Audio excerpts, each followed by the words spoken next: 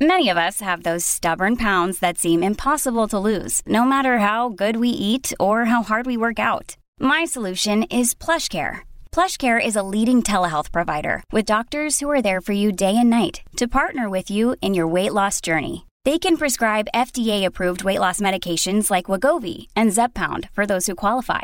Plus, they accept most insurance plans. To get started, visit plushcare.com/weightloss. That's plushcare.com/weightloss. Of course I do. Always. I always want to talk to you because Lydia's right. There's not a single thing stale about you, the show, any of these people. Listen, if Curtis gets in trouble, you'll take care of him? I would take care of him. What has he done? He's done so much for this city. I mean, I bet if Mayor Adams starts going out on the streets with his COVID, coughing on people, Curtis will come over to him and get him off the streets personally. Guaranteed. Curtis has an amazing immune system. During the pandemic, do you remember, Curtis, you were going around and helping people and at Penn Station, no less? Yeah, still do, and luckily I've never gotten the COVID, so maybe it's my blood type or maybe it's my Polish constitution. I understand type 0 blood, you can't get COVID. I haven't had it. I have type O, yeah. Ask Dr. Siegel that question. Well, there is a difference, and there's definitely some studies that show A-plus blood, you get more severe cases. We're starting to look into that. There's people that don't catch COVID no matter what. But I didn't like the idea of the mayor saying he would go down to the subways even though he's still coughing, but his health people told him not to do it. And he didn't give enough of a shout-out, by the way. He was very quick to mention the booster, which John Catsimatidis has issues with. But he didn't mention, the mayor, that he's busy taking Paxlovid or some other drugs that actually have helped him, right? He should give a shout-out to that. Doctor, we just got some breaking news from the governor's office. They issued a new report on COVID in New York.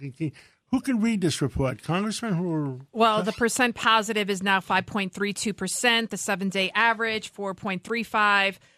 Dr. Siegel, at this point, I mean, I'm hearing about a lot of people getting COVID again, but they're asymptomatic or have very little symptoms, maybe a runny nose, a sore throat. Exactly. So there's a lot of this BA2 subvariant. But if you have immunity from prior COVID, if you had Omicron, if you had the vaccine, if you had the booster, it's an upper respiratory disease. You're getting a mild case, and I got treatments to give you.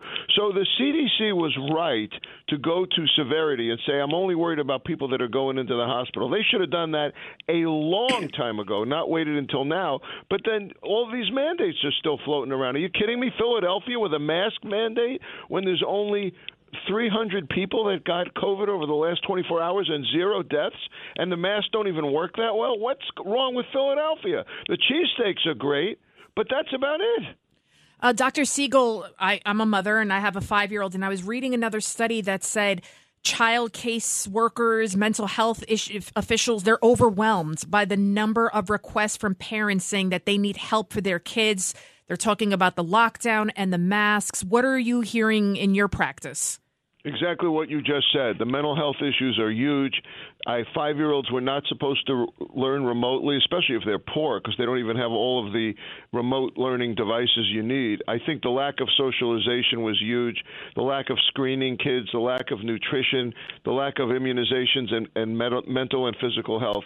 Enormous problem, and we're going to be hearing about this for decades to come in our children. Closing schools, by the way, was never something that should have happened, because when COVID hit, we already, at the very beginning, got information from Europe and Australia that it was spread more if you kept kids out of school. What do kids do if they're out of school? They spread things. In school, you can actually have some structure to it. It was the worst decision. And, of course, the teachers' unions loved it. We taught an entire generation to stay home and hide. We're going to pay for that for years. We used to call it the flu. Yes. But for years, we're going to pay for this. And the mortality rate for kids is...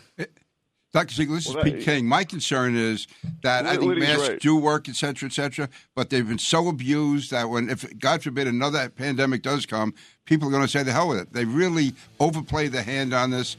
And I think we're out of time. We're out of time. Mandates are something very rare. You're absolutely right, Pete King. Absolutely right. They abuse the privilege of being government on this. Absolutely. Dr. Siegel, thank you. And Curtis Sliwa, thanks for reporting in.